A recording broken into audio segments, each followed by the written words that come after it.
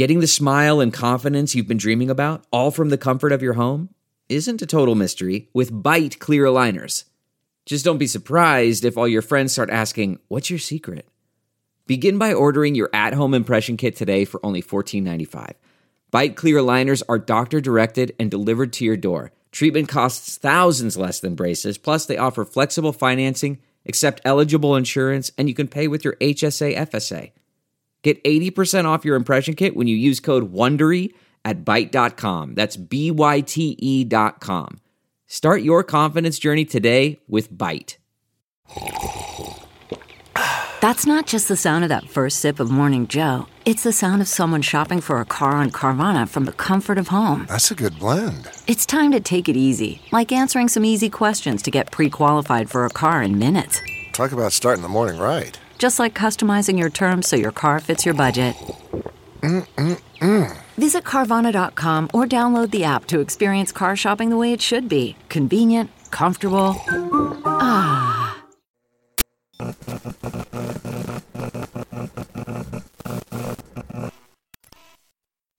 All right. Let's see. Lockdown Journal, March 19th, 2022.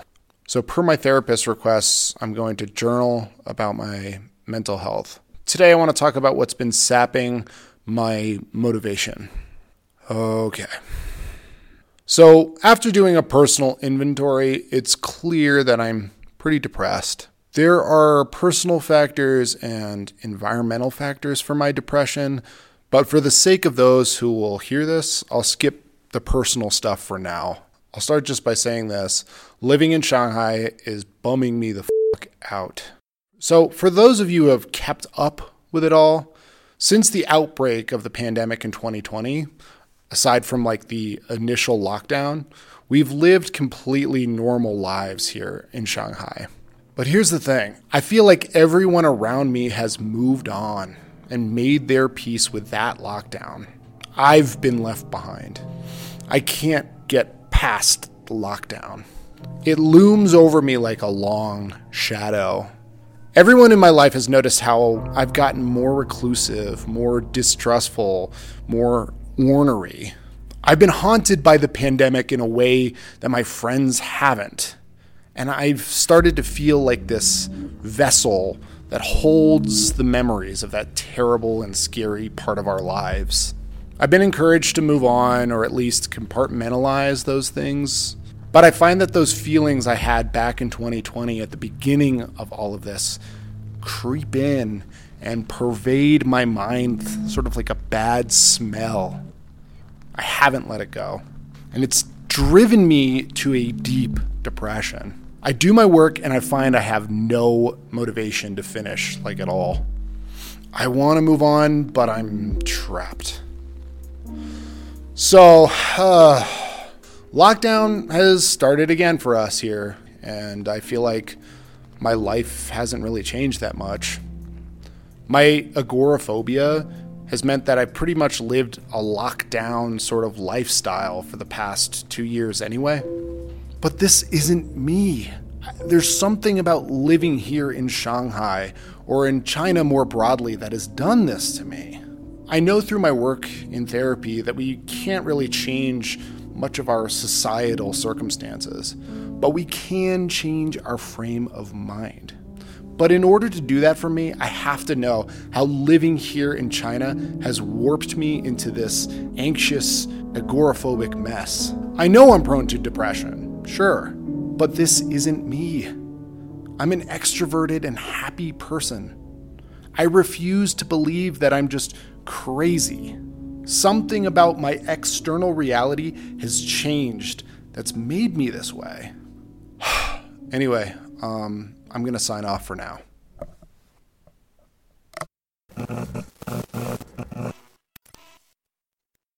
So, there's a little background for you. Hello, everybody. Welcome back to Strangers in China. I know it's been a long time since I've made a podcast. I've been working on some, I just haven't really had the motivation to put anything out. The question for me isn't why haven't I put anything out? I'm pretty clear about that. I've been pretty depressed. The question I've been asking myself is, Why put something out now? 接一下，你们接一下会死啊！那人已经没呼吸心跳了，好吧？你已经没呼吸心跳了，你们快点行不行啊？哎，你们接一下，他们在电话联系了。那等那个领导联系啊，我们也没办法，我们任务。人呼吸心跳都没了。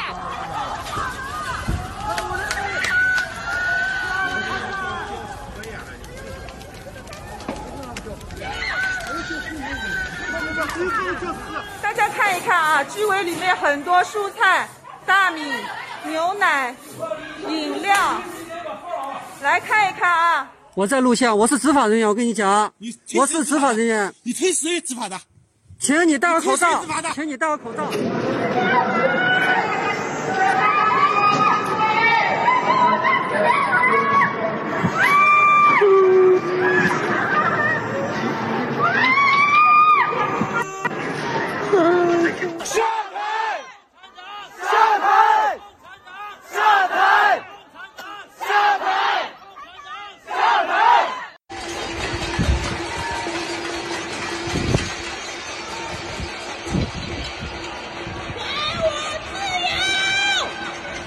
So as I'm sure you've heard, Shanghai was locked down from April 1st to June 1st, 2022. Some parts of the city were locked down for longer depending on where you live. I spent my 2020 and my 2021 avoiding reality, avoiding working on the podcast, and just avoiding people. But then the lockdown came to my door. There were reports of the Omicron variant spreading around the city in February, and by March, neighborhoods around the city began locking people in their homes. In early March, my work told me not to come in for fear of spread of the virus.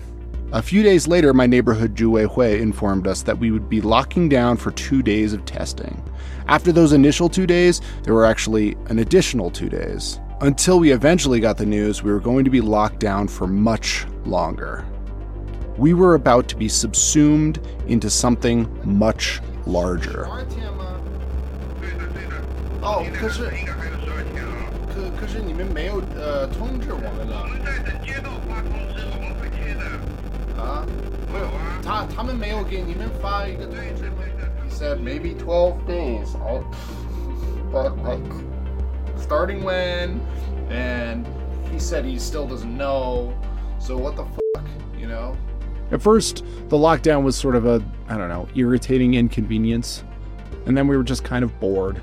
But then we were plunged into the terrors of the world's largest ever full city lockdown with no end in sight. I want to tell this story because it's important, but I had to tell the story because I literally couldn't avoid it. It came to my door in full PPE with a cotton swab to jam down my throat. This story is about the Shanghai lockdown, but it's also about me and my mental health. The lockdown in many ways has broken me, but it's also brought me back to life.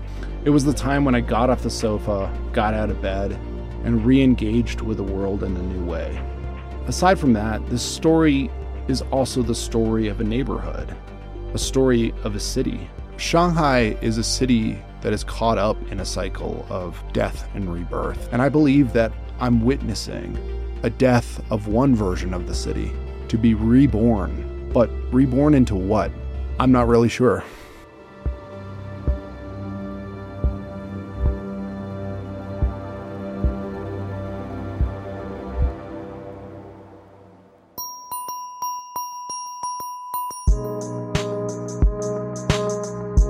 You're listening to Strangers in China. This is The Lockdown Part 1. A Day in the Life.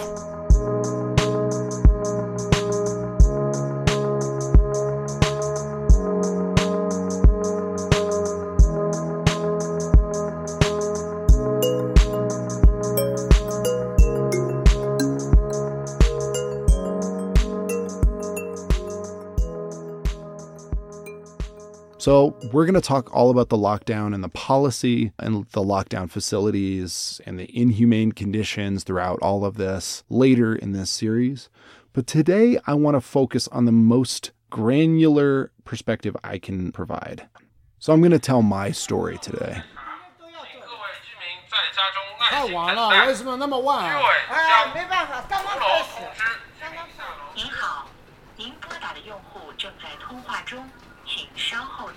One of our friends just called the community center and in regards to what are we doing about the testing? Are we doing testing? What are we doing? And they said, we don't know. Stop calling. Stay at your house. So if you look back on my 2022, it really, really sucked. But it sucked a lot worse for my girlfriend, Elizabeth. The start of this terrible journey actually wasn't in March. It started on my birthday back in February. Elizabeth broke her foot really, really badly at my birthday party, and we ended up spending most of my birthday in the ER. It really hurts. We were eventually told that she would need to get surgery a week later. She was in a really nice hospital, and her insurance covered everything, but there was still some real trauma there. Liz, why don't you tell me, how was your stay at the hospital? What was that like? Bad. Can you elaborate a little bit more? It was very painful, like the worst pain in the world. And the drugs made me feel awful. And they wouldn't let me go. And I just wanted to go home. We were told she would need at least 4 months to recover. She was also told that every 2 weeks she'd have to come back to the hospital just to check in on the healing process. So let's fast forward to March 16th, about a month into Elizabeth's recovery. We were informed by our neighborhood bureau that our entire neighborhood was to be locked down and we were not allowed to leave for 2 days. During these 2 days, we were only allowed to leave to go to a testing site to get our throats swabbed.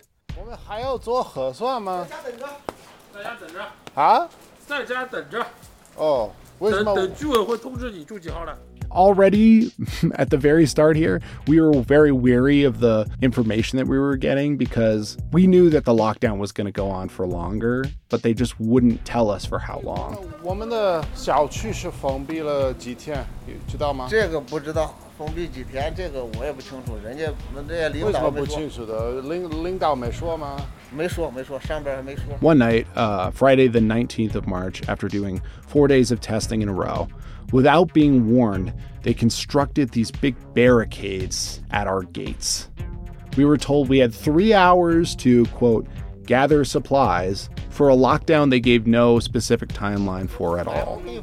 但人家也有通知嘛，你现在没有通知啊？那浦东好几个村子哪有通知啊？他什么通知啊？有时候半夜跑过来，他还通知你啊。这个也要准备的，万一家里吃的没了呢？说让你们准备，今天下午，所以今天下午这不现在可以出去买东西。可是没有人通知我，你买了。没让我出去。Days went by. Elizabeth's broken foot was becoming a big worry for us. See, she was scheduled to visit the hospital to get the staples removed from her surgery wounds. But we were in lockdown, and we had to figure out just how locked down we were. Were we allowed to leave to go to the hospital? It wasn't like an emergency per se. So what were the protocols here? They didn't really give us a clear idea of what was allowed and what was not. We just were told, not to leave our houses and not to leave the compound. These weren't the scariest days of lockdown, but they were the most uncertain. You see, not everybody in the city was locked down.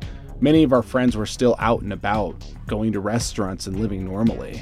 Shanghai wasn't completely closed, and there weren't clear-cut guidelines for how to live our lives. So we all had to figure out how this was all going to work. This is where our story starts, a day in the life. Can you go and ask the neighborhood committee if we can leave? I have to go to the doctor tomorrow. Yeah, I'll go check. This was the day that I had to go to our local Zhuwei Hui to get permission to leave our neighborhood so that I could take poor Elizabeth to the hospital to get the staples taken out of her foot. Before I tell you about my journey through my neighborhood, let me give you some context about what my neighborhood is like. If you really want to understand what the lockdown was like for us here in Shanghai, you have to understand the context of a Shanghai neighborhood. Because while in lockdown, our neighborhood was all we knew for 3 months. All we had was our neighborhood. It was our entire world because we weren't allowed to leave the neighborhood. My friend Jing, who lives in our Xiaoqiu, I think gives a good description here. I'm living in a street near to Shanghai Conservatory of Music. It is a compound built around 1980s. Now people call it old compound, 老小区. These so-called matchbox buildings are usually no higher than 7 stories, with around 3 to 4 units each level. The structure and style were from our good old friend, Soviet Union. As it is in a very primary location, quiet but convenient, people living here are now those from all over the world as well as generations from local Shanghai. Our Xiaoqiu, it's not like an American neighborhood, you see. It's all boxed in. Our neighborhood, our Xiaoqiu, is designed to be easily monitored. It's surrounded on all sides with 13-foot tall walls. The walls are topped with an electric fence. There are only 2 points of entry, and the main entrance has a guard shack. It's tucked away from the main road. I've counted at least 40 security cameras spread out throughout the place. Some people will tell you that these measures make it a safe place to live, but it also just so happens that Xiaoqius that are designed like this are very easy to lock down and contain. I won't say exactly where I live, but it's in the former French concession. There's a statue of the famous Russian poet Alexander Pushkin that looms over a roundabout in the central square near our Xiaoqiu. Pushkin's there because this area actually used to be the Russian quarter of the French concession. This used to be a really fun place for like nightlife back in a more exciting time in Shanghai's history. There used to be bars and clubs situated on the corners around the Pushkin statue. The Camel used to be here, which is a Shanghai nightlife institution. Party people from all over the city would converge on this area before. But now the government's bought up all the real estate and pushed all of the nightlife away. Aside from a few revelers who put vodka bottles at the base of his statue, Pushkin resides over a very quiet square in a very pretty but boring neighborhood. So that morning in mid-March, I pushed our creaky apartment door open and was greeted by the sounds of the neighborhood. The sun is out. It's really, really beautiful. Nice and warm today.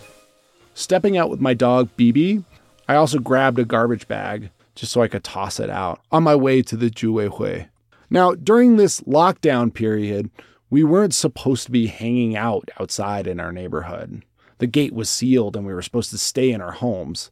But even right from the start, no one was really following those rules. As we're looking around the neighborhood when we were out getting our tests done, it seems like people are really, especially the older people, are not respecting the rules of the lockdown at all.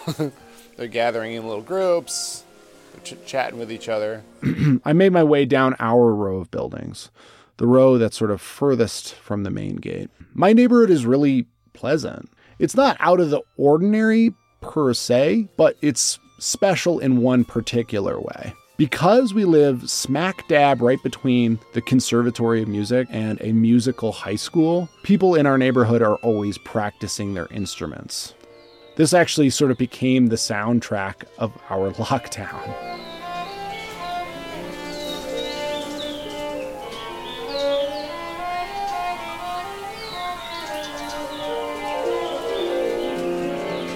Violins and pianos make up most of the scattered symphony, but if you're lucky, you can hear the percussive pluck of the guzheng. And to some people's chagrin, you can also hear the glass-shattering ululating of one of the opera singers. I like the music. I even love the opera singing. It makes me feel like our neighborhood is special. Every time I step out my door, I get a smattering of vigorous practicing, basically from every angle. I make my way down my row of buildings towards building 10. My dog Bibi sniffs at a pile of stuff that's stacked across from the Zhong clan's little compound.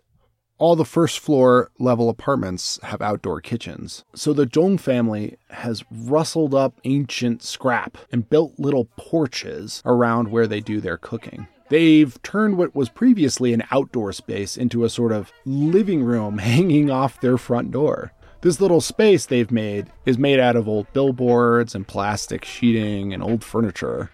Great-grandpa Zhong spends his days sitting outside, and he loves my dog. He likes to pet him. Scratching my little pug's head is the only time I've ever seen a smile etch across his 90-plus-year-old face. Till the day that his wife died, Great-grandpa Zhong used to push his wife in her wheelchair around the neighborhood. Now he sits outside in a salvaged chair, absorbing the music and the goings-on in our row. He doesn't move much, but he really does love petting Bibi. The matriarch of the clan is Zhong Ai. She's probably one of the most active members and most important movers and shakers in our neighborhood. 所以你大部分的这里的人都认识吗？认识，几十年了，你在这里，对吧？ I've really never met anyone quite like her. She's really charismatic and very sharp-tongued. Zhong Ai is afraid of literally no one. And although she can be kind of mean sometimes, everyone seems to really like her because she's just so damn funny. She's also really involved, like I said. And so she volunteers for the Zhuwei Hui. Every time there's a COVID test, I see her dressed head to toe in PPE, putting her big voice to good use, herding and corralling people to go get their COVID tests. Just a few days ago, poor Zhong Ai had to be out in the rain all day. She was out there helping to administer the COVID test that day. 昨天晚上对吧？我昨天在那里下雨，鞋子全部湿掉。好了，晚上回来全部洗掉换掉，衣服洗掉，弄到1点多睡觉。我想今天总会没事了，睡个懒觉。后来7点多电话来了，我们做志愿者是有钱的，但是有时候也没钱了，像这次就没钱。但我们没钱，我们也要上。 为什么？哦，你有钱就做，不有钱就不做，这个不行了，对吧？这个觉悟就太低了，对吧？所以我们有时候没钱，我说我们也做。As far as I've counted, there are 5 generations of Zhongs living here. There's great-grandpa Zhong all the way down to Zhong Ai's granddaughter, who's 3 or 4. Although I think they're a little bit wary of me, they don't like that Bibi sometimes pees on their junk pile. I feel a real kinship with them. I like how tight-knit they are. I like that they assert themselves and occupy so much of the row. I like that each one of their 4 apartments is bursting at the seams with people.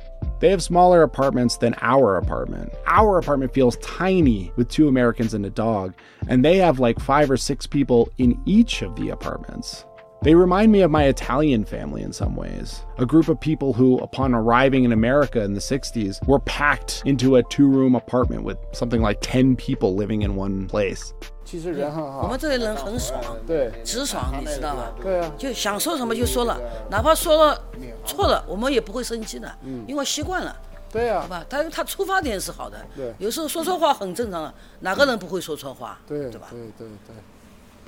I pass the next row of buildings down from mine, and I see a group of old people gathered around talking and smoking cigarettes. The old folks are the ones who have staked out all the good chilling spots in the neighborhood, because it's really their neighborhood. During normal times, working age folks don't usually spend a lot of time in our xiaoqiu, because our lives are so much more about whatever it is we do outside of our neighborhood. The old folks care so much more about the neighborhood because it's their world, their network, their friends. I feel like they are so much more suited to this lockdown because they've already created a community within the walls of the compound. Now, that's not to say it's always harmonious between them. I do hear them arguing and even fighting from time to time. But they care for each other and take care of each other for the most part. The most astonishing thing about my stroll to, throw out my garbage and ask for permission for me and Elizabeth to go to the hospital is that I see a group of children out playing. They are racing around the neighborhood and chasing each other on scooters. The kids are out here having fun. I guess their online classes aren't happening right now. 你不要去上课吗？你们在玩什么游戏？看能不能抓到他。哦，你要抓到他们？不，我是看他们往哪走。 Before lockdown, I'd never seen most of these children. Children in China are basically neither seen nor heard. They anonymously pass their days being carted between school and private lessons. They have homework all night. Basically, from the age of 4 until they graduate, they're just working. I've been fortunate in my time living here to have plenty of interaction with kids because I'm a teacher, but you hardly ever see these kids out playing. The lockdown has given them a little leeway. Like the changing of the tides, I've noticed that right around noontime and then right around 4 p.m., kids get out of their online classes and they start running around the neighborhood and having fun. It's really nice to see them. It's a nice little bright spot in this miserable time we were living through. Every time I throw my garbage out, I have like a little bit of a panic attack. Inevitably, when I throw my garbage out, I'm going to be doing something wrong. Our compound has a row of garbage cans built into this little shack that is managed by Mr. Lee and his wife. Mr. Lee is a foul-tempered, wiry fella with eyes that always look like he's laughing at you.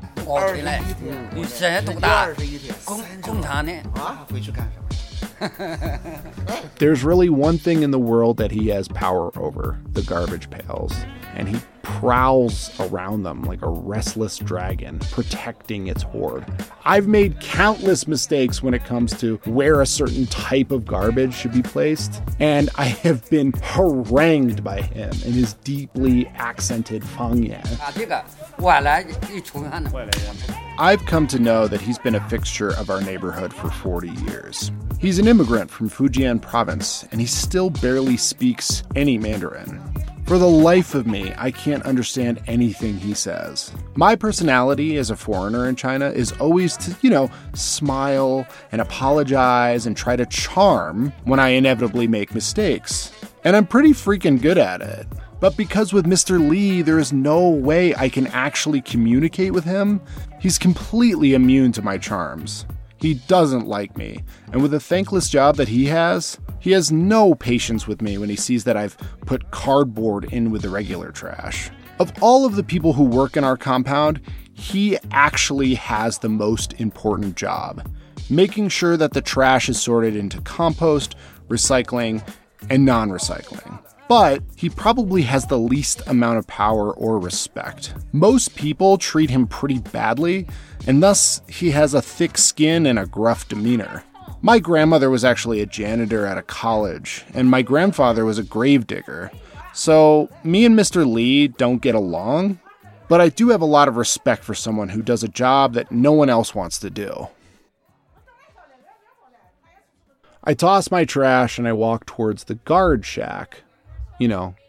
All of our neighborhoods here in Shanghai have a guard, so I need to go talk to the guard. I want to ask him if he knows what the protocol is for being able to leave the compound.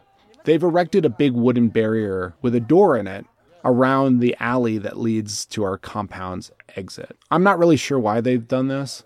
I guess so that they can lock us in, presumably. I pass through the door and the guard tells me immediately that I'm not allowed to leave, and I assure him that I'm not trying to leave. I just have a question for him. If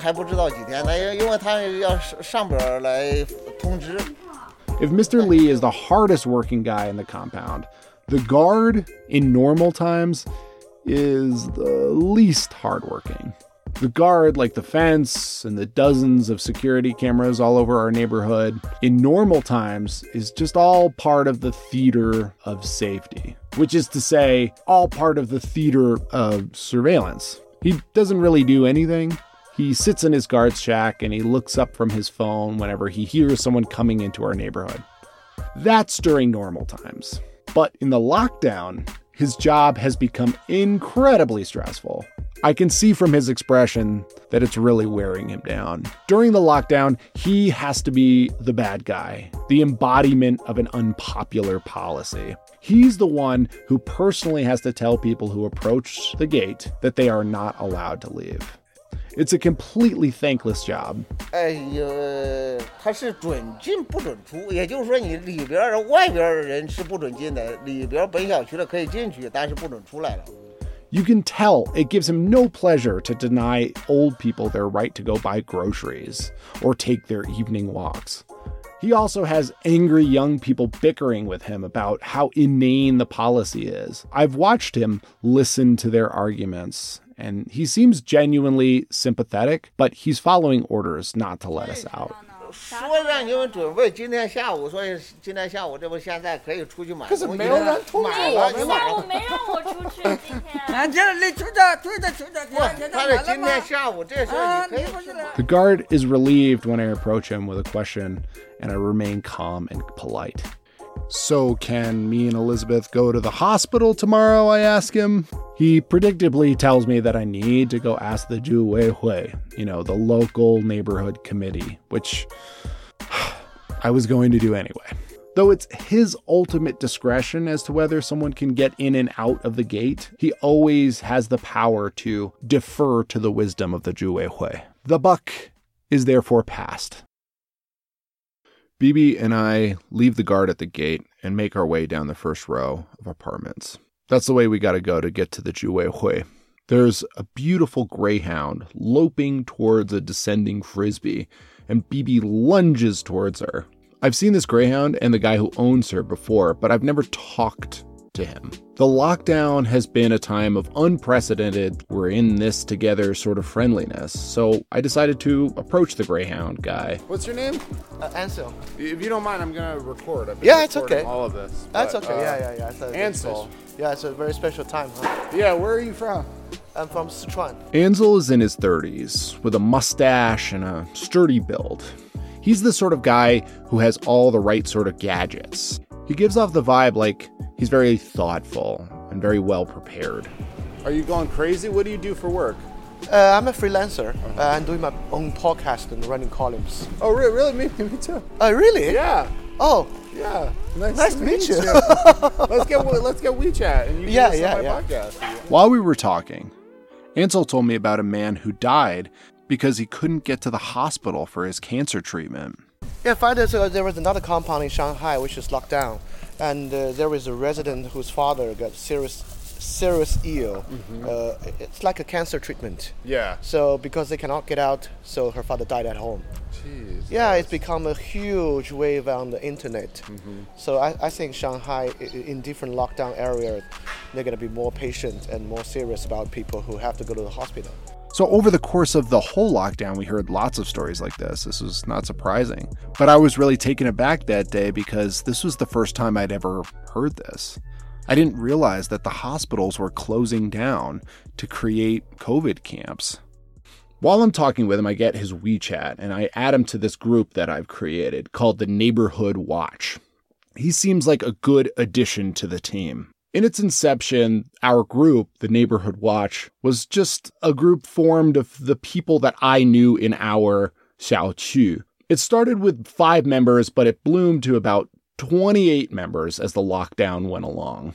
I set up the group because I thought we could, share info and help each other get through this weird time together. In those first few days, we had sent info about when and where the testing was taking place, and we'd already begun the team-building exercise of groaning over how annoying everything in lockdown was. Our grumbling was the glue that held the group together. At this point, only days into the lockdown, we'd already groaned about or made fun of basically everything that lockdown entails. We complained about the timing and the inconsistency of when the testing was scheduled.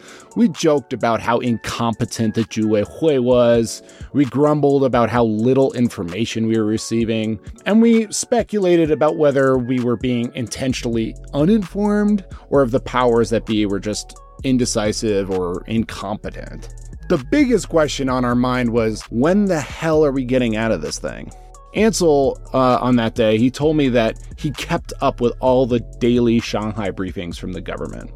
And so I thought, this guy is really well informed. He is somebody who would be a great addition to our group. He might actually have answers to our fruitless speculation. I asked Ansel if he had any idea how long this lockdown was going to last. System, right? In this morning, there was nothing more about there were going to be more serious lockdown in Shanghai. Yeah. All right. And actually, they're talking about it's going to be released. Thank God. Yes, thank God. So I think there's a rumor flight last night. A lot of things, right? Yeah. Shanghai going to be total lockdown for 7 days. Some rumors it's going to be 14 days or something. But this morning's reference, the conference, it's all rumors. I didn't know at the time that Ansel would end up being a really helpful, great member of the group. I was just happy to meet a new friend on that day. What I didn't know about this message group, though, that I created in those innocent days in lockdown, those days in March, is that this group, the Neighborhood Watch, they would literally become my lifeline.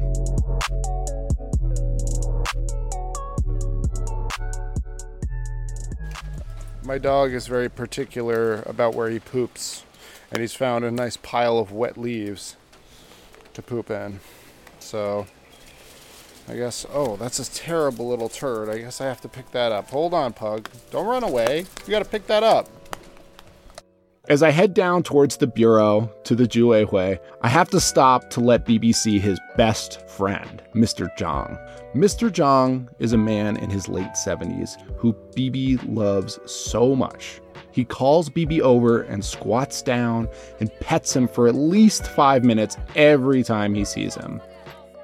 I really like Mr. Zhang, and I appreciate how kind he is to my dog. Not everyone in the neighborhood likes dogs, or likes Bibi specifically. He can be a troublesome little pug. I worry a lot about how people perceive my dog. I've heard horror stories about dogs being stolen, or poisoned, or reported and then taken away here in Shanghai. In my rational mind, I brush stories like this away with the rationale that my neighbors are generally kind and reasonable. But there is this protective parenting instinct that creeps in and makes me wary of my neighbors. If they did do the unreasonable thing and they reported my dog, I don't trust any authorities that would take him away. I don't think they have his well-being in mind. Worries about my dog are essentially an extension of worries about how I am perceived. How do my neighbors see me? They mostly approach me with affable smiles, but I hear their politics when they let their guard down. I know that they feel contempt for who I am, both as a foreigner and more pointedly, as an American. Distrust for foreigners has a long historical precedent for sure. But when I first moved to China, that was not at all the mood. I used to be deeply embarrassed when I was approached by people who would tell me about how great America is and how backwards China is. Over the course of my time here, through the Trump years and the pandemic, that narrative has shifted. I hear a lot more hateful opinions about America. And even worse, I hear a lot of people express pity for America. As far as being a foreigner, I do know that I have to keep myself in check. I feel like there's this undue diplomatic burden I put upon myself to seem lovely and friendly to my neighbors. I hear them complaining about other foreign neighbors. 不管是外国人，什么国家人，谁都有素质好的，有素质差的，对吧？哎，我们小区有好几个素质差得不得了。你跟他说话了，他装傻了，我听不懂。就像我们楼上5楼，我们5楼那个女的就是美国的，她晚上走路那个皮鞋，咚咚咚。而且她都是半夜3更回来的。我要跟她说吧，我听不懂，根本听不懂。我打电话给房东，房东找他的翻译，他说没有，不会发生这个事的。你晚上走路，一般性回来都换鞋子的，不可能皮鞋。我说她这个女的从来不换鞋的，都是皮鞋。So Zhong Ai is talking about an American friend of mine who lives in her building. She's saying that late at night, when my friend gets home, she clops up the stairs in her high heels, and it wakes up Zhong Ai, and it annoys her and her family. Which, yeah, I mean, that sucks. Now, obviously, this is just one harmless anecdote, but I hear my neighbors talking a lot about the problems that they notice with the foreigners all the time. My neighbors tell me all the time about how bad and annoying some of the foreigners are. They always admit that some of the foreigners are great, but they seem to really focus in on those stories about how annoying they can be. I've started to have this urge to, defend the foreigners and deprogram some of the ideas that my Chinese neighbors have about the foreigners. I want to show them that I, myself, am a good example of a foreigner. I try to tell them all the time that, foreigners and Chinese people were exactly the same in every way. I don't know why I feel this urge to be such a diplomat. I think it comes from my fundamental need to feel like I'm accepted and liked. But if I dig deeper, I think part of it, a sliver of it, comes from fear. I like my neighbors, for the most part. I trust my neighbors. They've helped me when things have gone wrong. But I do find myself wondering sometimes if, at the end of the day, if it really came down to it, would they have my back or would they other me? I read and watch Chinese news, and I see the vitriol expressed about how terrible the outside world outside of China is. Even if my neighbors are completely rational and kind, which in most cases they They are constantly being reminded that foreigners, our opinions, our lifestyles, are not to be trusted, especially Americans. Under the Xi administration, everything foreign is suspect, if not outright a threat to the Chinese way of life. And that permeates even in Shanghai, which is the most tolerant city in China. Do I worry about my safety in any real way? Do I think my neighbors are gonna turn on me suddenly? No, I don't. But, I've been harassed on the streets. I've been asked a myriad of probing and annoying questions in my time here.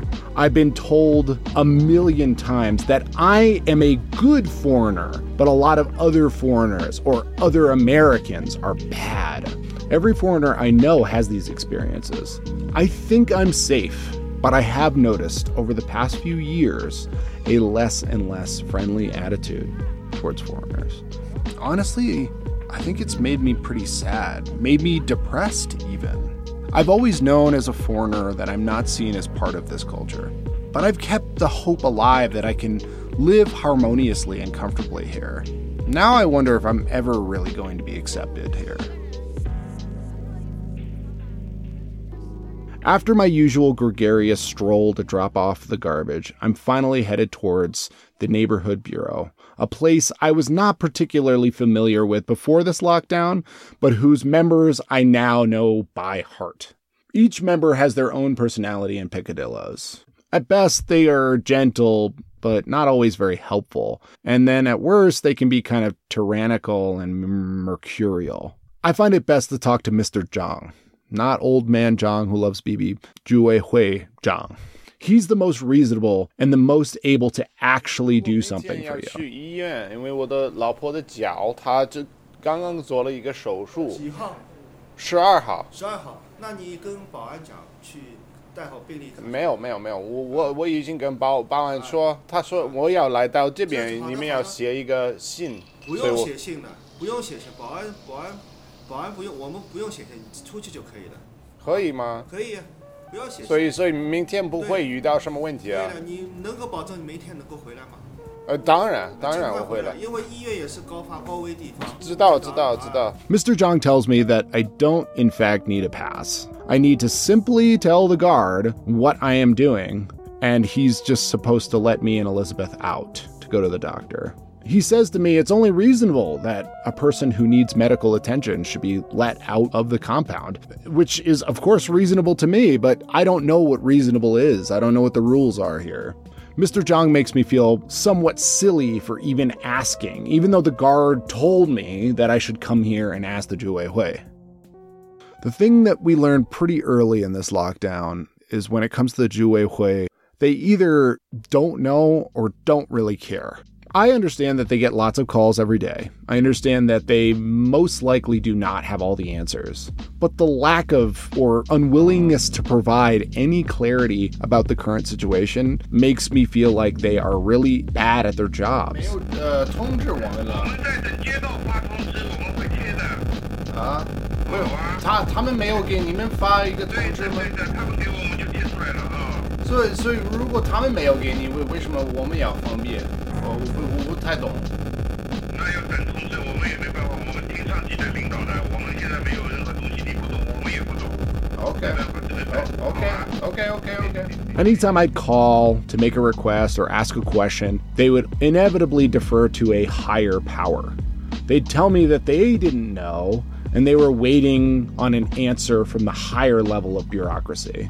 I don't want to say we're the only ones in Shanghai that don't have clear updates about what the is going on, but a lot of the people we've been talking to have had very clear outlines of, oh, you need to stay for 14 days, you need to stay for 12 days. They just haven't told us anything, so I guess we feel like Elizabeth said, the forgotten neighborhood. I just want to know, like, what would we do if they said 12 days originally, and then we went back and they came back and said, oh, you have to do another 14 days. Like, what would we be, like, what, we would say no and wouldn't do it? Even if they didn't know for certain, like, why not just tell us something? We're getting nothing. I've thought about this forever. Why won't they give an answer? And the only reason I can come up with is this. If they do give a definitive answer, and then they have to change course, they lose face. They lose respect. But then again, their lack of transparency makes them equally vulnerable to losing face. I'm sympathetic to the idea that they don't have the answers, or they are just following orders. And in some ways, they're in the same situation as we are. But if they are truly carrying out orders when they get them, this suggests that the level of bureaucracy above them is just as disorganized. It really doesn't reflect very well on the whole structure. One way I do sympathize is that if you are a neighborhood level bureaucrat, you actually have to handle and carry out policies. Some of the policies that they hand you don't make any actual sense in the real lived world. It's easy for the city government to say everyone needs to be locked down. It's a pain in the ass to actually do the doing of it. The people of my Zhuwei Hui, like Mr. Zhang, are the ones who have to do this doing. Anyway, I get the go-ahead from Mr. Zhang, and now I can go back home, tell Elizabeth, and get back to my regularly scheduled programming. This stage of the lockdown is not very stressful. It's pretty easy to get food delivered, and there's not any existential dread yet. The deep and abiding worry of being shipped off to some lockdown facility is at this point just hypothetical. I give the Zhuwei Hui the benefit of the doubt. I empathize with them, but only up to a point. Because they always seem to disappoint me. They do things that are incredibly stupid and irresponsible, and that kind of makes me hate them. Earlier this week, Building 6 had been found to have a positive case. An elderly man was tested positive, and he was carted away from his home. For all of you listening in America, that's how crazy this shit is. There was one case of COVID in our entire neighborhood of 2,000 people, and the whole place was shut. And that individual who tested positive one time was carted away to a lockdown camp. That is how crazy this shit is. Anyway, later on that day, a member of the Zhuwei Hui padlocked the staircase door of Building 6, effectively locking in everybody in the building. If there was a fire, they would be trapped until the Zhuwei Hui representative with the right key came out and unlocked them. To be clear, because we've gone over the building codes in Shanghai, this is an illegal practice. As I was walking home, I passed by Building 6 and wondered how Anna was doing, locked away upstairs. Where are you from? From Russia. Yeah. How are you feeling about all of this? Oh, it sucks. The uncertainty sucks. Yeah, the uncertainty. Right? They don't say what time to what time, right? Right. Yeah, so I don't feel good about saying that I'm from Russia now. Oh, well, look, I'm from America. I'm used to it. So anyway, it must be a troubling time for you generally, then. Yeah, definitely. I met Anna earlier that week when we were blustering at the gate to figure out what the was going on and what's the deal with this lockdown. I added her to our neighborhood watch group. While she was trapped up there, I asked her to record how she was feeling. Hi, my name is Anna. I'm from Russia. I moved to China 8 years ago.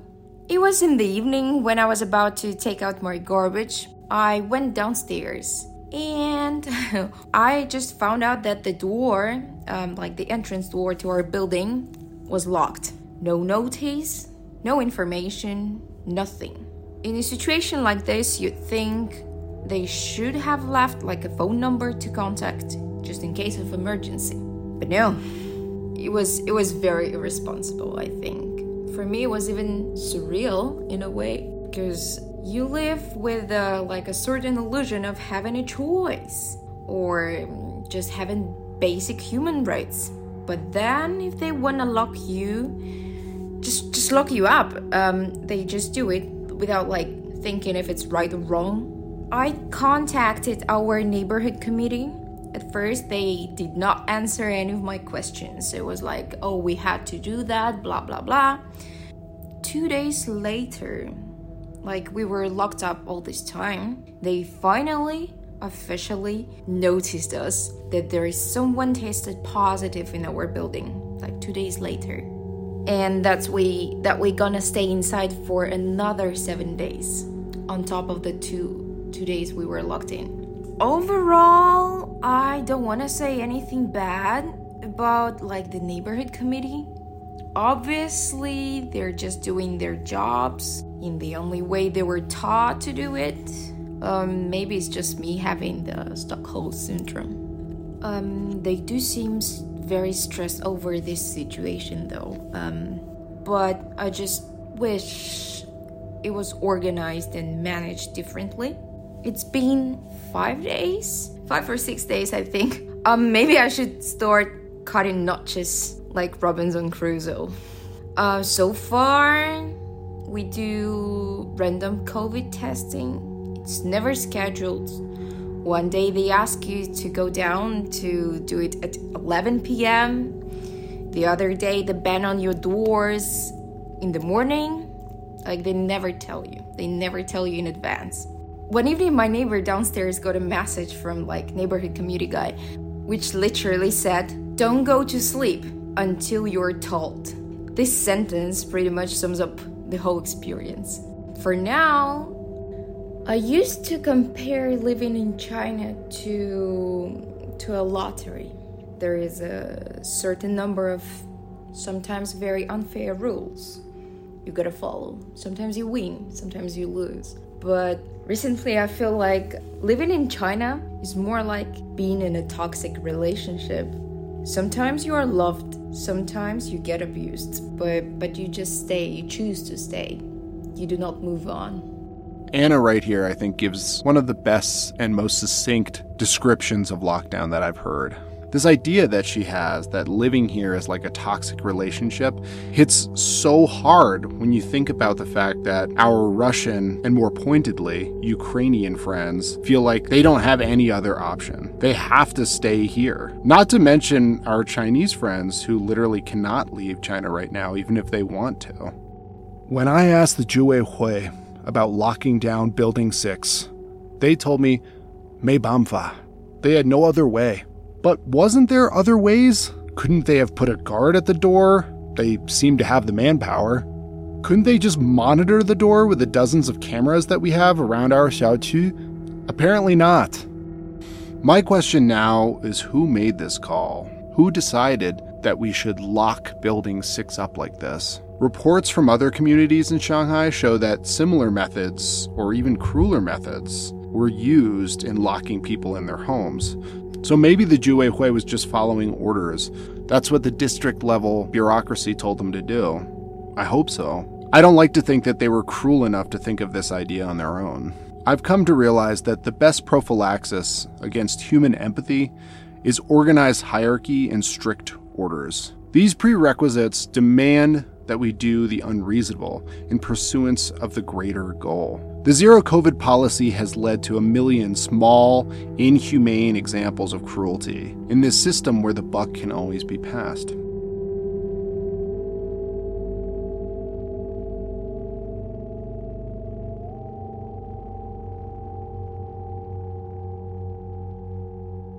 I made it back to our house and informed Elizabeth about the protocol about us leaving, that we could just walk out. So I went down to the Zhuwei Wei, and basically they just said that we just go and talk to the guard. Do we need a note or anything? No, the guy said that we don't need a note, so I guess it's fine. We get out of the house and go to the doctor the next day. The streets in Shanghai aren't dead yet. This is still March. But the cab driver tells us that his business has effectively fallen by half over the past 2 weeks. We see lines of people outside hospitals waiting for tests. We see other neighborhoods that have been locked down like ours. We will do an x-ray. Okay. And according to the x-ray, we will decide whether we still need to use the boot. Okay. Elizabeth is getting the staples taken out of her foot. You all right? Oh, that That first couple hurt real bad. Yeah, really bad. Usually the lateral part will be more sensitive. Oh, yeah. Stinging. As far as the prognosis for Elizabeth's foot, everything's fine. The difficult thing is she's scheduled to come back here in a couple of weeks. This doctor that you're hearing is not Elizabeth's main doctor, actually. The doctor that did the surgery for her is Dr. Dong, and we found out that there was a reason that he wasn't there that day. So, Dr. Dong, is he in a high-risk area? It is according to, he's also in Renji Hospital. So, the local hospital currently is locking down. Oh. So he's not able to leave. Okay. Yeah. Elizabeth's normal doctor, Dr. Dong, is locked down in another hospital, helping out with a COVID outbreak. This is the first time we really hear of hospital closures for COVID. It was a strange thing to hear. At this point, we didn't understand the implications of this, but we would find out soon enough.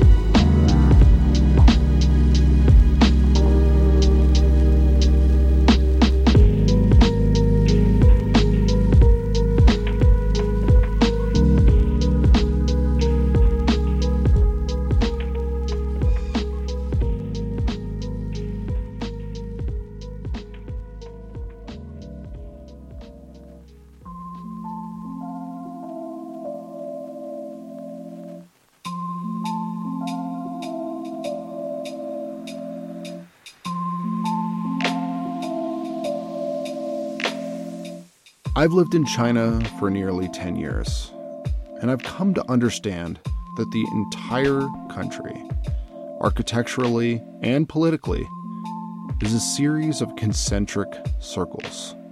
If you don't believe me, look at the incredibly unsubtle layout of Beijing. First ring road, second ring road, etc. Just like that, all of China is a series of concentric circles.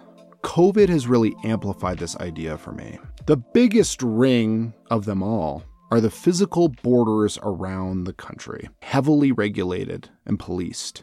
This physical border has basically been entirely impenetrable since 2020 because China's been hermetically sealed from the rest of the world.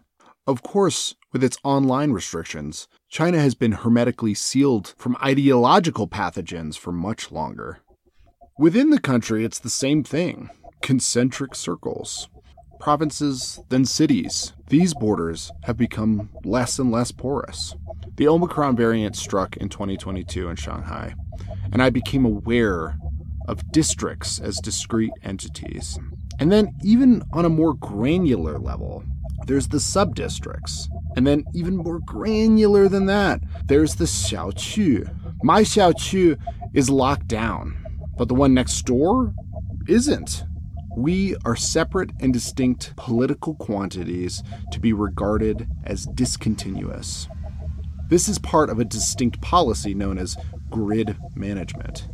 Neighborhoods and entire areas can be sealed off to be effectively made into self-contained islands managed by the Zhuweihui. As lockdown raged on, I began thinking of not just my neighborhood as a distinct entity, but my building as well. Now, obviously, all of these distinctions are arbitrary. Yeah, I thought of myself as a resident of Shanghai, but not in any way as a resident of my xiaoqu or my district. Not until lockdown. Before this, I barely knew anyone in my compound. My compound was in no way an indication of the people I ever hung out with.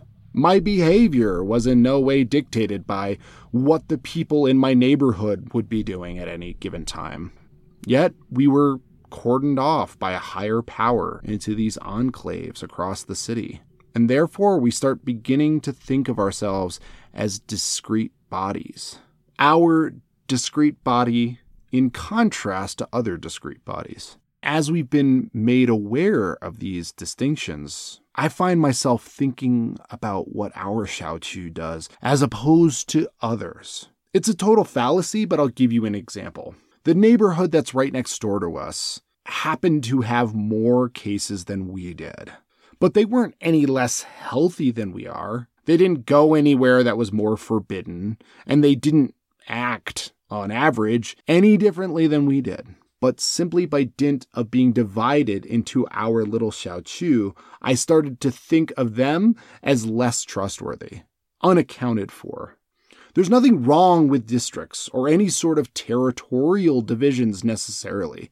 They're like the backbone of distributing and collecting resources. But what's insidious about how we've been locked down like this? What's insidious about our cloistered physical and virtual spaces is we are cordoned off from the concerns of others.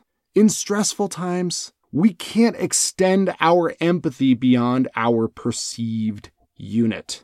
Lockdown has often made me feel like, damn, I feel bad for them, but thank God it's not us. And the us that I'm referring to is our Xiaoqiu, this tiny little political entity. But even seeing Building 6 within our Xiaoqiu being physically locked down, I felt, well, damn, at least that's not our building. We're fractured, distrustful, wary of the other. This is definitely an acute symptom of the lockdown, but I can't help but feeling a broader sense of disaffection during the mundane times as well. Concentric circles, police tape, endless piles of signed and stamped forms, guards, cameras, all working for the same purpose. 14-hour workdays, 6 days a week, your own sense of personal, quote, security, keeping you within your community, keeping you safe, keeping society orderly, locked down. A circle within a circle within a circle within a circle, until the final little cage, which is your own mind.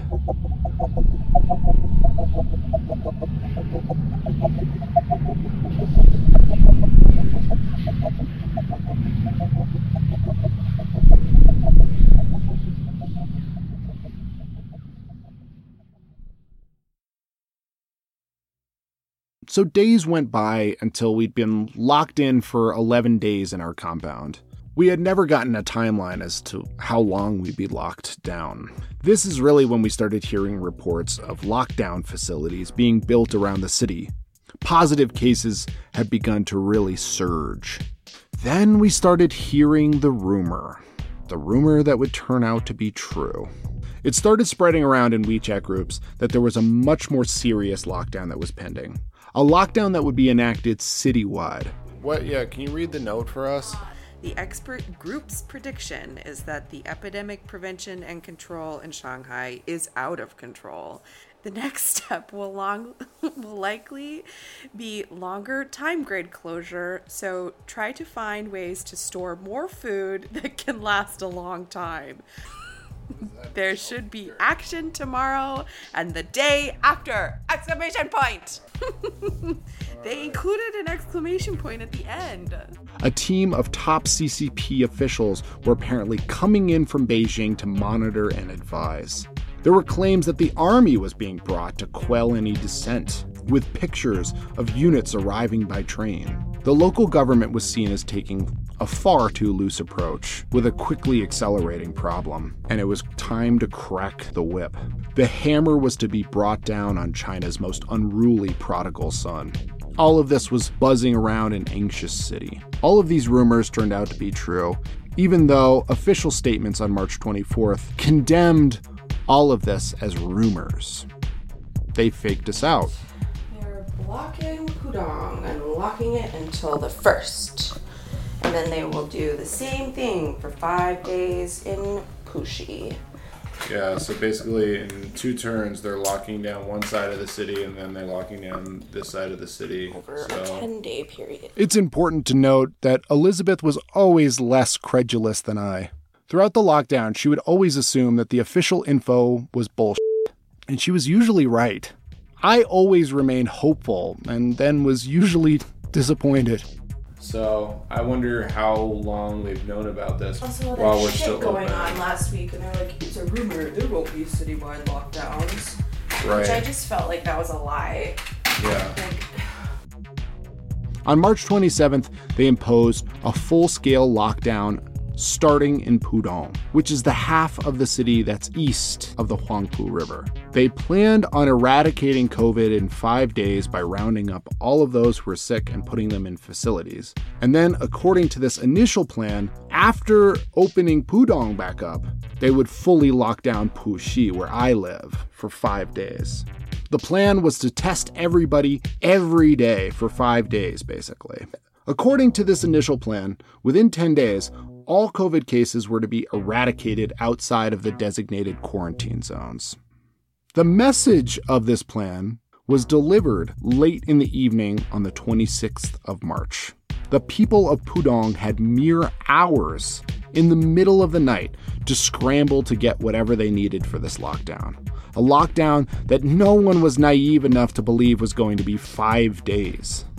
That meant that the lucky ones, the ones here over on my side of the river in Puxi, we had 5 days to get our shit together before they locked us down completely. They sprung it upon us in the middle of the night like a trap after vehemently denying that it would happen at all. The people of Puxi, again, Puxi being my side of the river, watched as a wall made of policy and technology and manpower dropped over Pudong.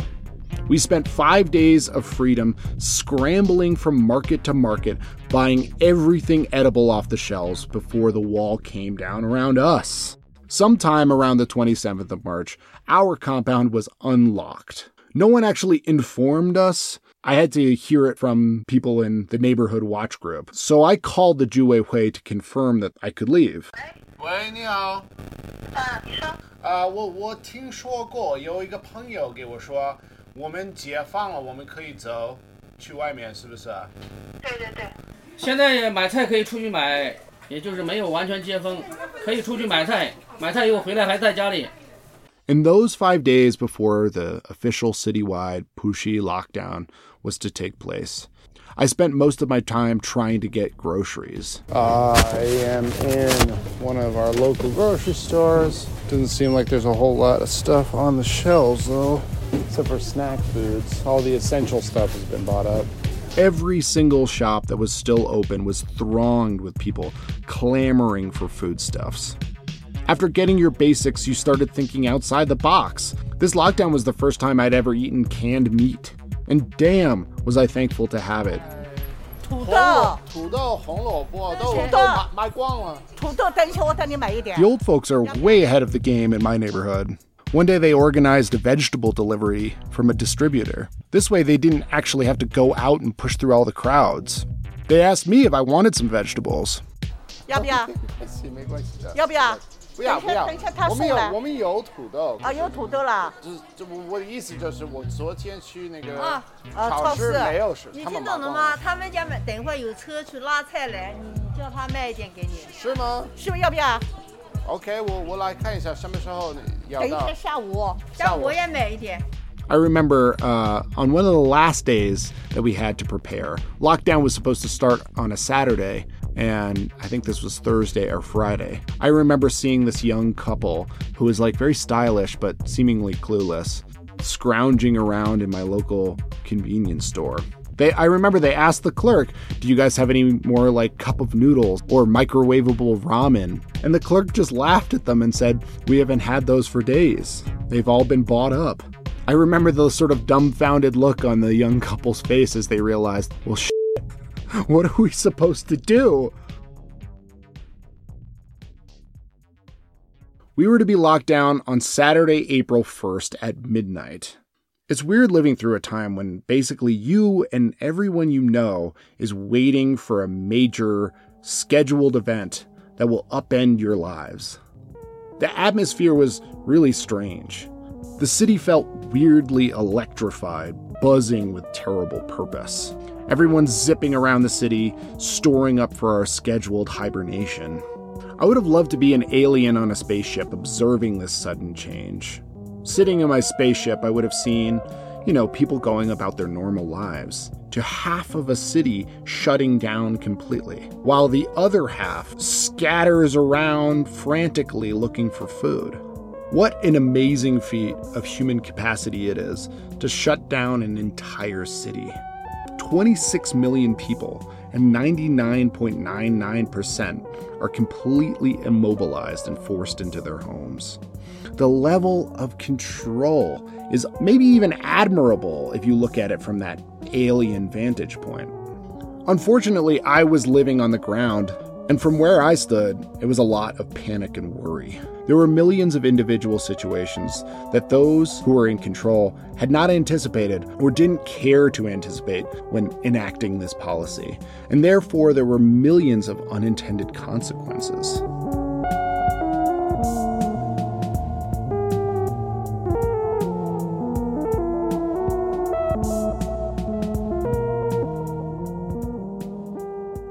After a few days of panic buying, that Thursday, I had one final meetup and outing with my friends, just a few blocks away from my house.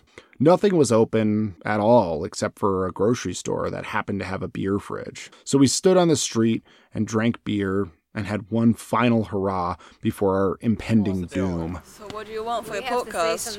Nothing. What do we need to say? Nothing. I just wanted to record the ambiance of us being together. Yeah, right. Do you want to cheers? Cheers.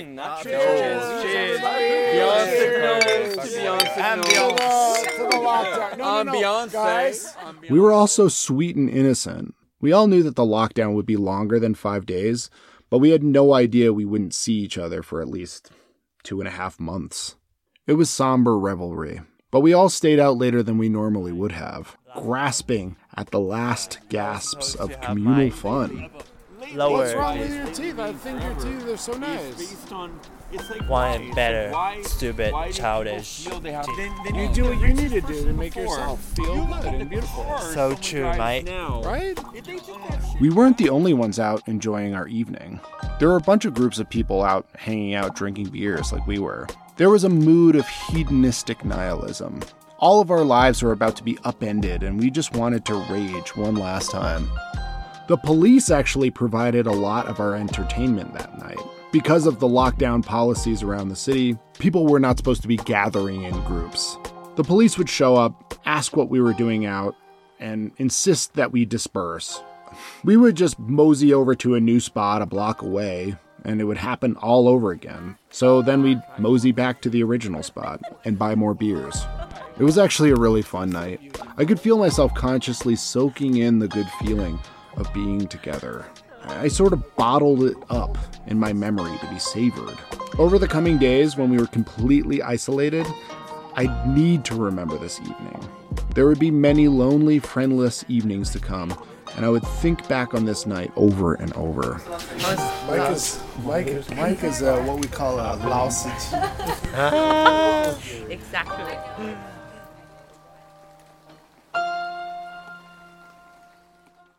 I woke up the next day with a nasty hangover, but I wasn't going to lay in bed all day. It was my last 24 hours of freedom, and I had a mission.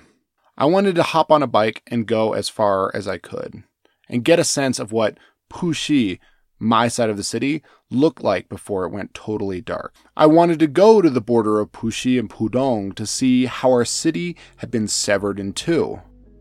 Although each district takes orders from on high, those orders are implemented differently in each district. Sometimes the differences are just by degrees of severity, but sometimes each district has a completely different feel. I wanted to get a sense of the diversity of the ways the government was locking us up. It was a blustery gray day, and I pedaled my Hello Bike, which is a bike-sharing app, around the city for 15 miles. Basically all up and down the street, they've put these sort of like police tapes along the sidewalk, like on the outer limit of the sidewalk. I don't know why. I don't know what that would do to curb COVID in any way, but more notably, they've closed the Lawson, our like corner convenience store is completely closed. I've never seen the Lawson closed. I'm pretty sure it's 24 hours. If they're shutting down Lawson, they're shutting everything down. I started my journey up Donghu Road, which turns into Fumin Road. This is the heart of the hip and swanky part of our city. It's still part of Xuhui, which is my district. It was completely dead, as far as I could say. Maybe this is obvious or goes without saying, but the sort of party areas, the sort of bar street area that everybody sort of comes to and spills out onto the street kind of scene. It's all taped off, completely closed. You're not allowed to enter. As far as I could see, Xuhui and the Tianping sub-district's commercial life had been completely snuffed out. The only places in our district that were open at all were places to buy groceries. Everyone was just exploding in and out of shops. If they really had hoped to contain COVID, this mass panic buying couldn't have helped at all in the days leading up to our full lockdown. I kept going up to the Yan'an Highway, the traffic artery that divides downtown in half.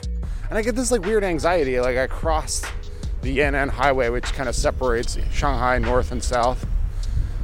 Oh, sorry, Puxi north and south. So I just am as far away from my home as I've been in 3 or 4 weeks. The landscape in Jing'an feels a bit foreign to me. It's not really my city. You see, my district, Xuhui, the former French concession, is just much prettier. Because it was the site of French occupation from the late 1800s until the late 30s, it's full of beautiful old Art Deco buildings. All of the streets are lined with plane trees that provide cover from the brutal summer sun. It just has a very relaxing feeling. Jing'an, by contrast, is much more modern, grayer, with skyscrapers. It has a much more utilitarian, work hard, play hard aesthetic, putting more emphasis on the commercial side than the cultural side. It's where most of the good bars and restaurants are, though. Aside from aesthetic differences, it seems that during the lockdown, they were playing by very different rules in Jing'an. Xuhui must be much stricter about their lockdown policies because Jing'an is like, I don't know, things are like fairly open. We have 12 hours until the lockdown starts. Biking around, it was cold, like temperature-wise, but the city felt so empty and so lonely. In my year of solitude and depression leading up to this lockdown, I couldn't stand being out in the city, especially in the day. The streets are populated with school kids and commuters and old folks. It's loud and abrasive to someone as sensitive as I am. But seeing it now, seeing it so empty, I felt a distinct sense of melancholy. All of this infrastructure designed to serve people was cold and desolate like a great skeleton.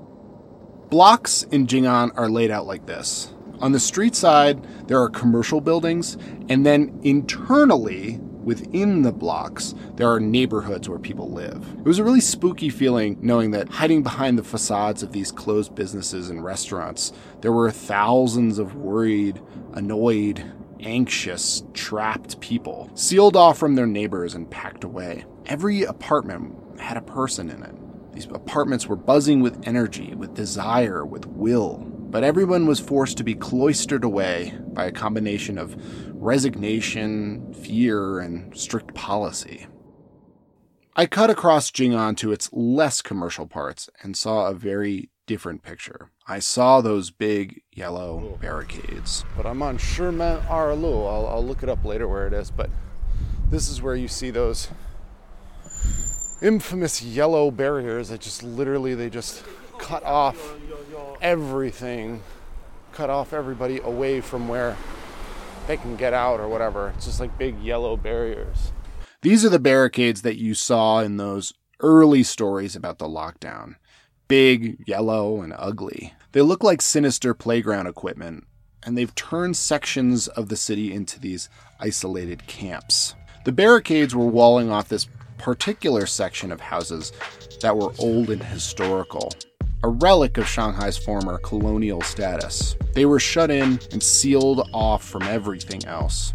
The buildings are these beautiful old brownstones, but they are clearly in a state of disrepair, overlooked by a modernizing city, a city whose government has little sentimentality for foreign imperial mementos that are still scattered around. It seems like in the Bund and in the former French concession, there is an ethic of preserving some of that history.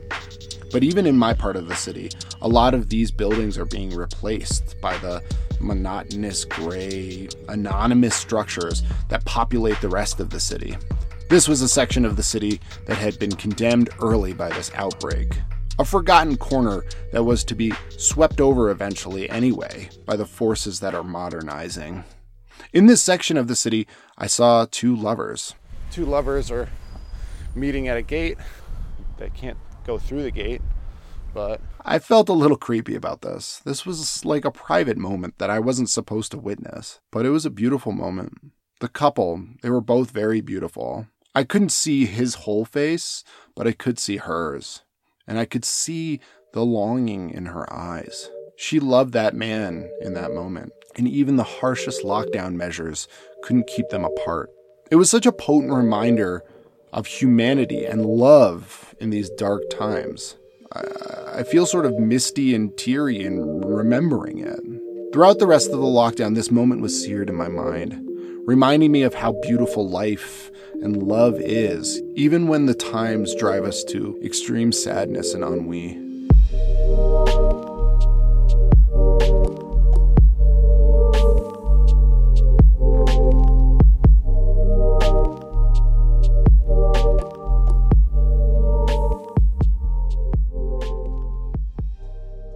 As I continued to trek into Huangpu District, there were a surprising number of people out and about.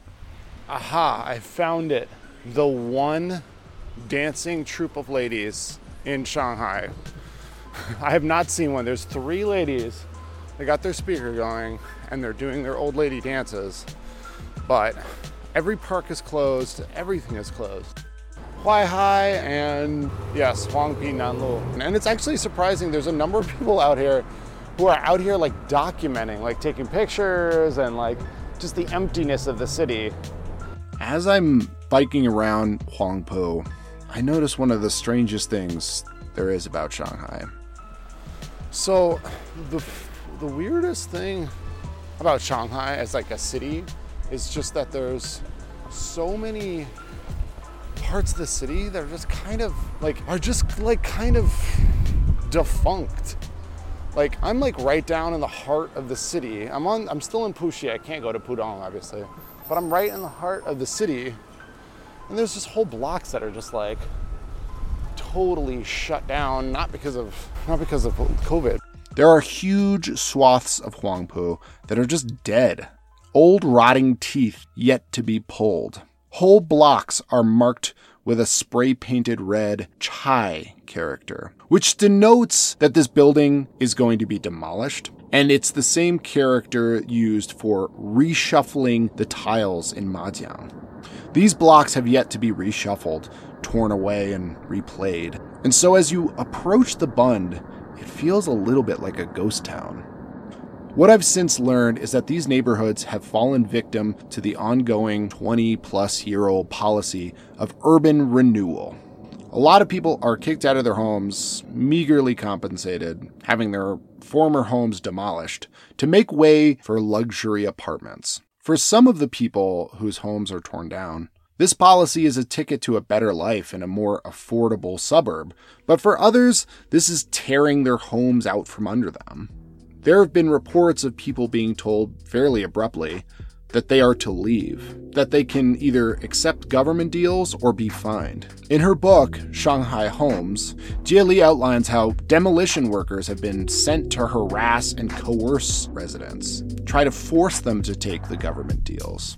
Sometimes people have had their electricity turned off or their water turned off, and sometimes elderly residents have been bamboozled into signing contracts they don't quite understand. Some of the people who live in apartments or houses like these just absolutely outright refuse to leave, sometimes refusing even ridiculously high compensation for their displacement.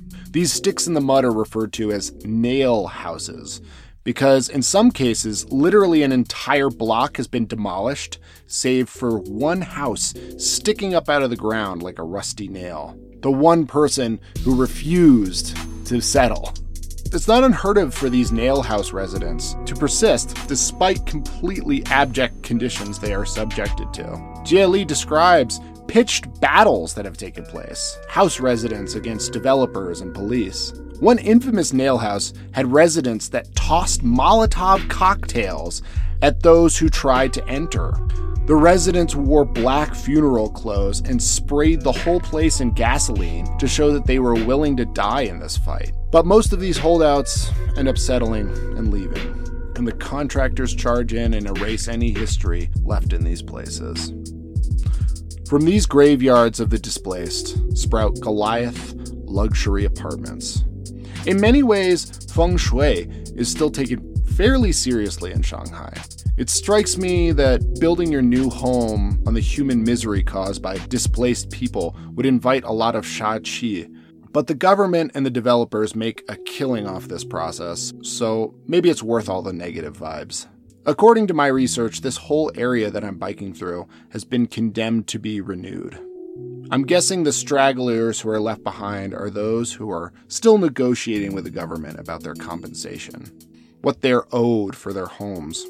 These demolitions were supposed to take place in 2020, but have been postponed due to the pandemic.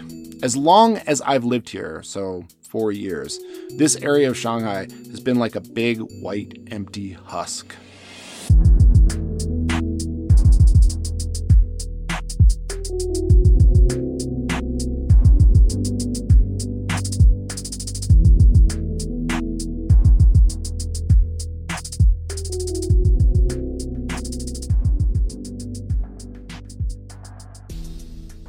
I'm 1 block away from the Bund at this point, and I just saw the Moon Men and their PPE carrying around like a drone. And the drone has cameras on it, but it also has like a loud speaker on it.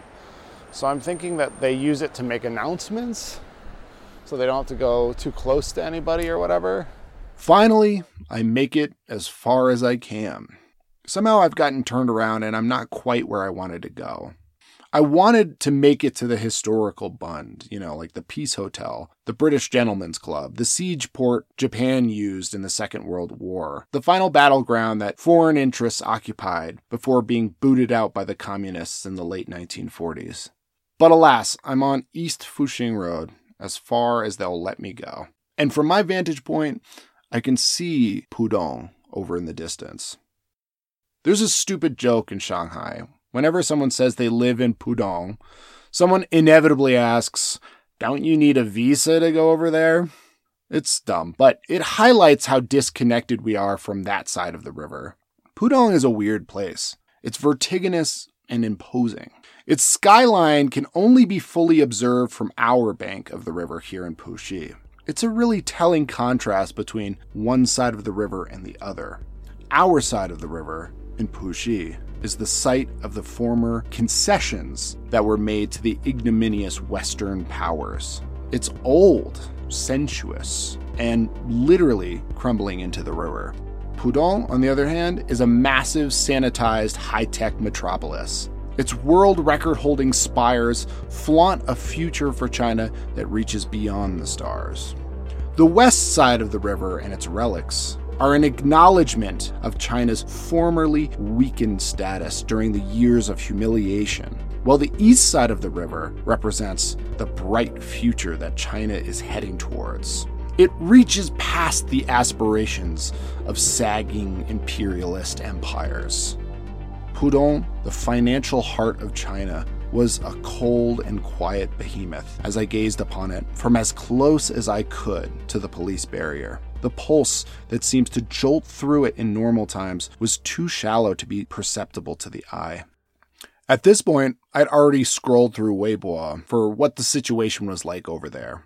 As far as I could see, China's financial heart was pounding out pleas for food deliveries. It was a hotbed for criticism of the government. Even in the first 5 days of their lockdown, the number of anti-Shanghai government Weibo comments I read were innumerable. On the topic of the lockdown, there was almost unanimous dissent from those commenting. Here are some of the Weibo comments that I saw.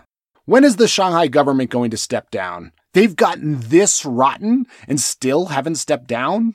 Where is my food? Where is my food? I'm going to starve to death. Who can help me? That was the general sentiment that I saw. I stood out there on Fuxing Road, looking across at the skyline shrouded in gray, damp weather.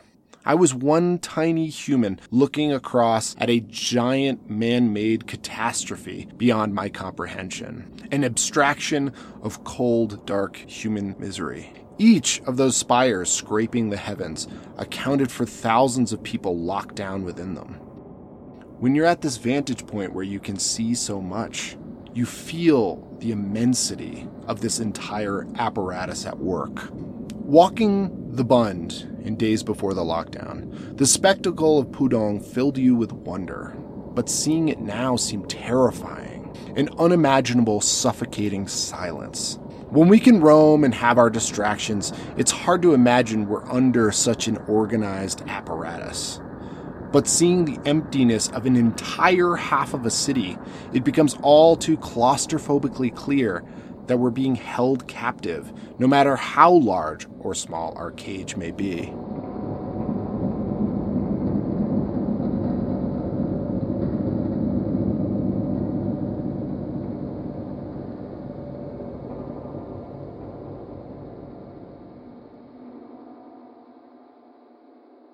The only people on the road were me and a few cops patrolling the tunnel that leads to Pudong.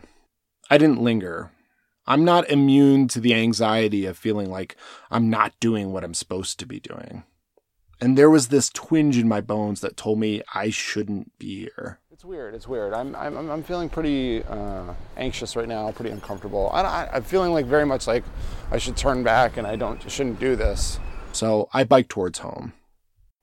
Just as I had felt anxiety with each block I got further away from my home, I felt relief each block I got closer to my home. The agoraphobia has set in again. It's a big part of my 2021. Yeah, it's just kind of sad to me because I think I missed a lot of opportunities because I just get a little choked up about it. But it's like I just crossed the gate into my compound and breathe this big sigh of relief, you know. Well, thank God I'm back where I know I'm safe. It breaks my heart to see how messed up I was. At this point last year, I couldn't cope with being outside at all. As a naturally extroverted person, I thrive when I'm out meeting new people. But ever since the lockdown in 2020, 2.5 years ago, I haven't been the same. I'm fearful, reclusive, and no fun. I go back home and feel deeply relieved to have the comfort of my books and my computer and my video games. As much as they've imprisoned me, I've imprisoned myself in easy comforts. Because honestly, the excitement of going out is always outweighed by my own anxiety. But here, I'm safe. I have my supplies, I've sealed myself away, and I can breathe easily in my little catacomb. I remember a feeling that I had that day that I now regret. I remember feeling glad to be locked in, glad that all the irritations and complications of life would be flattened by this gargantuan excuse not to have to do anything. I could just live my simple little lockdown life away from everyone. It's a selfish impulse. It's the impulse to shrink away from accountability, the impulse to wallow, to say, "没办法." It's a learned behavior to make yourself helpless because your anxiety is too much. I'm ashamed to have felt that way, and I'm glad I truly don't feel that way anymore. Lockdown has changed me.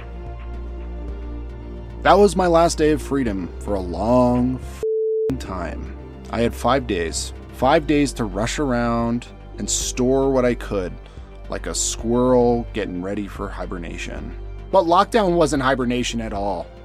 It was undoubtedly the most stressful time I've ever lived through. Did anything really bad happen to me during lockdown? No, I guess not. I wasn't starving like some. I didn't have a major medical emergency that led to grievous harm on my person, the way that some did because all of the hospitals were closed. But the uncertainty, the claustrophobia were more than I could handle, and I almost completely broke. American listeners may be entirely unsympathetic. So what? You got locked down for 2 months. You should try living what we lived through in the past 2 years. But there's something more here. I know now that I'm not just crazy, that there's something wrong with this society. There's something entirely inhumane about the level of surveillance, scrutiny, and control that we are placed under living here.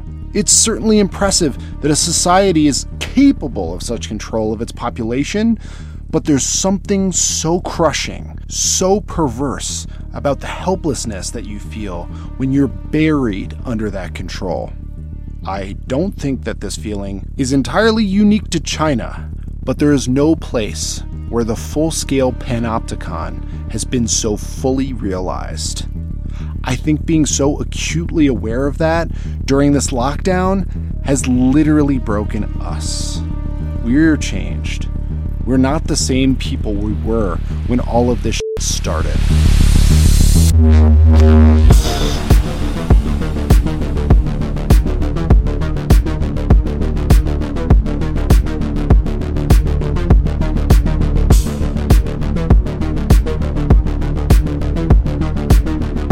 Thank you for listening to Strangers in China.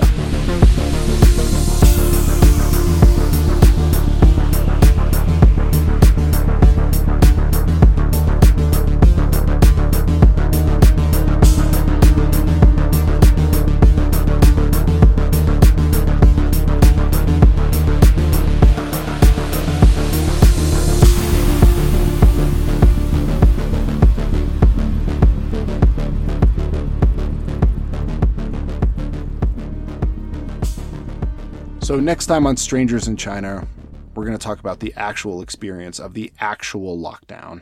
It won't just be about me. I'll spread the focus and bring in other people and talk about their experiences as well. So listen up. This is a call to everyone who lives in China currently who has stories about lockdown. If you lived through a lockdown in any city in China over the past couple of years and you have something to say, please email us. You can email us at strangersinchinaofficial@gmail.com. You can also message me on Twitter at strangerinchina. I'm interested to hear your experiences, your feelings, and any specific stories that you might have about lockdown. So please, please, please hit me up. Again, that's strangersinchinaofficial@gmail.com. or on Twitter at strangerinchina. I have so many people to thank for the making of this episode. Let me start by thanking Jenny and Mark for helping me get through all of this. Devante introduced me to the Japanese manga Berserk, which really inspired me a lot through this process. I just want to shout out all my friends in China. I love you guys so much.